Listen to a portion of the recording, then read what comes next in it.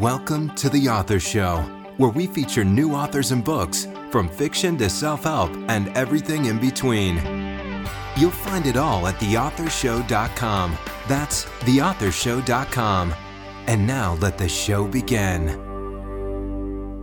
Hello and welcome back to the show. This is your host, Don McCauley. Today we're welcoming program author Tom Burkhalter, and he is the author of We Live in Fame, a novel of the European Air War, February through June 1943. Before I bring in today's guest, a quick reminder that selected interviews are available on our iPhone app, which can be downloaded in the App Store, as well as on TV on the Roku channel and Amazon Fire TV. Our app name on all platforms is simply The Author Show. Tom, how are you? I'm fine, Don. Hope you're doing well today.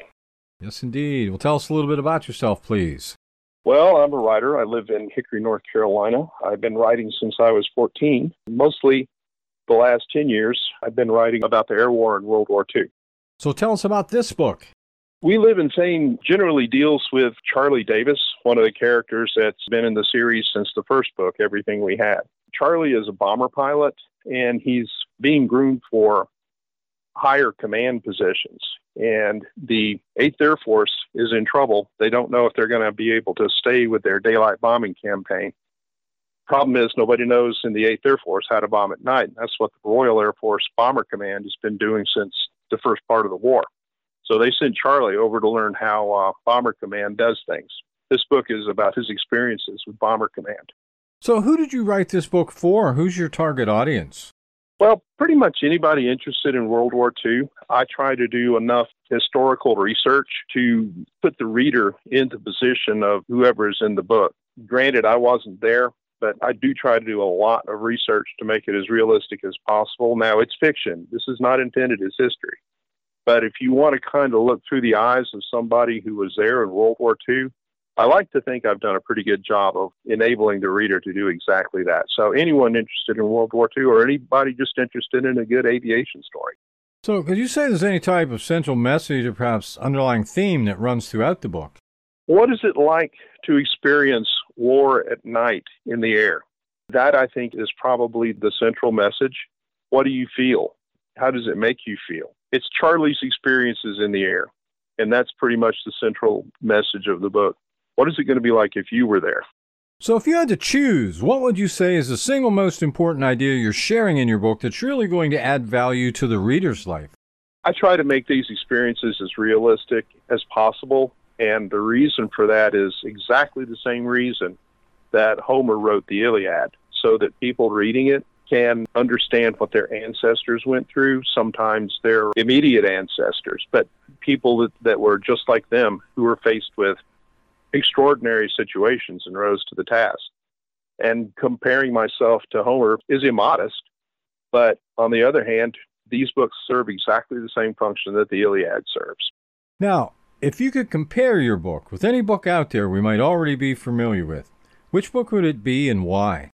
Well, the one that it's most likely to be is a book called 12 O'Clock High, which was written just after World War II by 2 Air Corps officers who actually participated in the war. It's very much the same idea, very much the same time frame, except that it happened for 8th Air Force personnel, not a Bomber Command, RAF Bomber Command personnel. But it's very much the same idea. This is what happens when you experience these things. You know, this is what's at stake. This is what you're trying to do. Now, some of the books in this series have gone to bestseller status, have they not? Yes, that's true. We did a promotion for Everything We Had, and as a result, we got into bestseller status for Amazon in, I believe it was military historical fiction and historical fiction categories. So yeah, we got up to bestseller status with it. So why did you decide to write about the RCAF and Bomber Command? One of the things I've tried to do with my books is to look at lesser known aspects of the history of the war. Bomber Command early on is something that we in this country don't know very much about. The Royal Canadian Air Force had and the Canadians are our neighbors to the north, right? What's not well known is the extensive contribution that the Royal Canadian Air Force made to Bomber Command. They had a full group, which was more like the equivalent of an air division in the 8th Air Force. But Canada funded and equipped this group, number 6 group, out of their own funds. The personnel were drawn, like all of Bomber Command's units, were drawn from all over the British Empire, but mostly Canadians. And I wanted to do something a little bit different, which is what I always try to do. So I put the characters and the action on a Royal Canadian Air Force station, Middleton, St. George, which was run by the number 6 group. And mostly it was just to remind people that there were more participants in that war than us. So what's your latest work in progress in this series?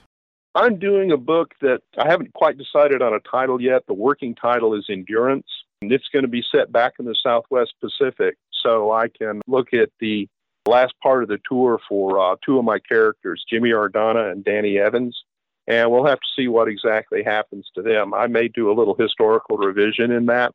I will remind the listeners that I write fiction. I try to stay as close to the history as I can, but, in the end, I'm telling a good story. I'm not writing historical documents. So, yeah, we're going to go back to the Southwest Pacific in probably April and May of 1943. Now, we only see Major Jack Davis briefly in We Live in Fame. What's in store for him? Well, Jack Davis, like his brother Charlie, is one of the original characters in the series. And Jack is a fighter pilot, where Charlie's a bomber pilot. When we see him in We Live in Fame, Jack is still in command of the 88th Fighter Squadron. They're a training squadron based in New England, but they're training to go to war. They'll end up with P-47 Thunderbolts. And in the end, Jack is going to take that squadron and possibly the rest of the group to England to fight in the 8th Air Force. So Jack has got plenty of action ahead of him, and that's going to be a few books down the line, though. So how many more books are in the series, and what are they going to cover? There's at least 6 more books in the series. There's Endurance that we already talked about. The next book where Jack and his squadron goes to England, that'll be Nos Credimus. And then we're going to look at the late summer and fall of 1943 in Schweinfurt. And any listeners who know a little bit about World War II history will know about the Schweinfurt raid in August and October of 1943. So we'll be looking at some harrowing and dangerous events there. Then we'll be looking at early 1944 in the final hours. After that one, I'm probably going to do a story about the Wasp. Jimmy's girlfriend, Laura Sue, has joined the Wasp, we find out, in Shoestring's End, which is the 6th book in the series. So we're going to see a little bit about that. I haven't determined everything in there. And then the last book in the series, as far as I know now, is going to be called Ashes, and it will cover the B-29 campaign against Japan at the end of the war. So, do you have any plans to go beyond World War II and the characters in the No Merciful War series? Yes, I'm going to do a police procedural short series, maybe 3 or 4 books. I started as a fantasy and science fiction writer, and I've always wanted to get back to that. And I have at least one series set aboard the first starship to be built. And I've been working on that for a long time, I'm afraid to say. But yes, there's definitely other things in the work beyond the No Merciful War series. So, did your environment or upbringing play any major role in your writing? Well, yes. When we were growing up, my dad was an electronics engineer, so he worked on radar for anti-ballistic missiles. So I was always around military bases and things of that sort. We lived for a while on a place called Kwajalein in the Marshall Islands, where there was a major battle in World War II. So, living on a battlefield can give you kind of an interesting perspective on things. In school, I took my degree in mathematics, and that kind of gave me a taste for detail work, shall we say. And later on, I got a law degree, and that also orients you towards detail and how to do research and come about proving a point. So I've used all of that as my tools, well, the tools in my writer's toolbox, so to speak. So what's been your most rewarding experience since you started writing this series? One of the purposes of the book is to let people know what their ancestors did, and I have had at least once for every book that I've written, someone has said, my parents, my father, my grandfather, my uncle, some close relation was in the war, and it helped them see through their eyes so that they got a better understanding of what their people went through. And that has been the most rewarding experience for me. So your characters in the book, are they pure fiction, or do you draw from people you know in real life? Well, that would have to be yes and yes. Some of them are pure fiction, but some I did draw from real life. Like, for example, the character of Al Stern, who is Charlie's navigator in the first 4 books of the series. Al is drawn from an old friend of mine named John Parker. And John Parker was actually a navigator in the 8th Air Force and had 33 missions during World War II. John was one of those little soft-spoken, shy people that you'd sort of overlook until you get to know him, and then he's one of the most incredible people you've ever met. So yes, definitely I've looked at people that I knew that were in the war. There was Sherman Best, who flew B-26 Marauders. There was Bob Morgan, who flew transport planes.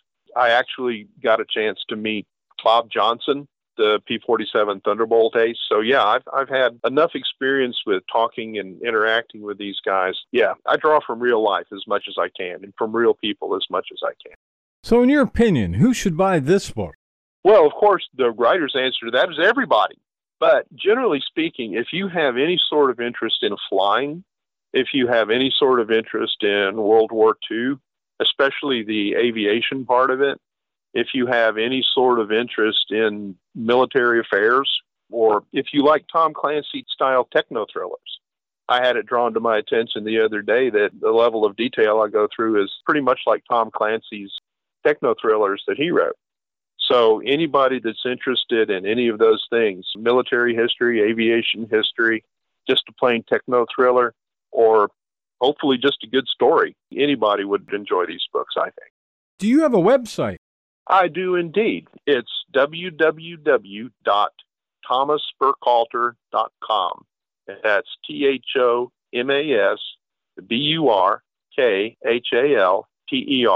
ThomasBurkhalter, thomasburkhalter.com. And it's a great website, by the way. Well, this has been just great. Our guest today has been Tom Burkhalter, and he is the author of We Live in Fame, a novel of the European Air War, February to June 1943. Tom, thanks very much for being with us today. Well, thanks. It's always a pleasure, Don. This is Don McCauley wrapping up another edition of The Author Show. Go out there, buy the book today, and please share this interview with your friends so that they too have the opportunity to discover our guests and their work. The Author Show can be accessed at any time at theauthorshow.com. Selected interviews can also be found on major platforms like Amazon Fire TV, the Roku channel, iHeartRadio, Spotify, Amazon Music, and many more. And whether you're an author who would like to be featured or a reader in search of new books to read, The Author Show is a great place to start. Check us daily as we continue to introduce wonderful authors of very interesting books on The Author Show. Thanks for listening to The Author Show. Find out more about authors and their work at theauthorshow.com. Theauthorshow.com. Tune in next time to another great author on The Author Show.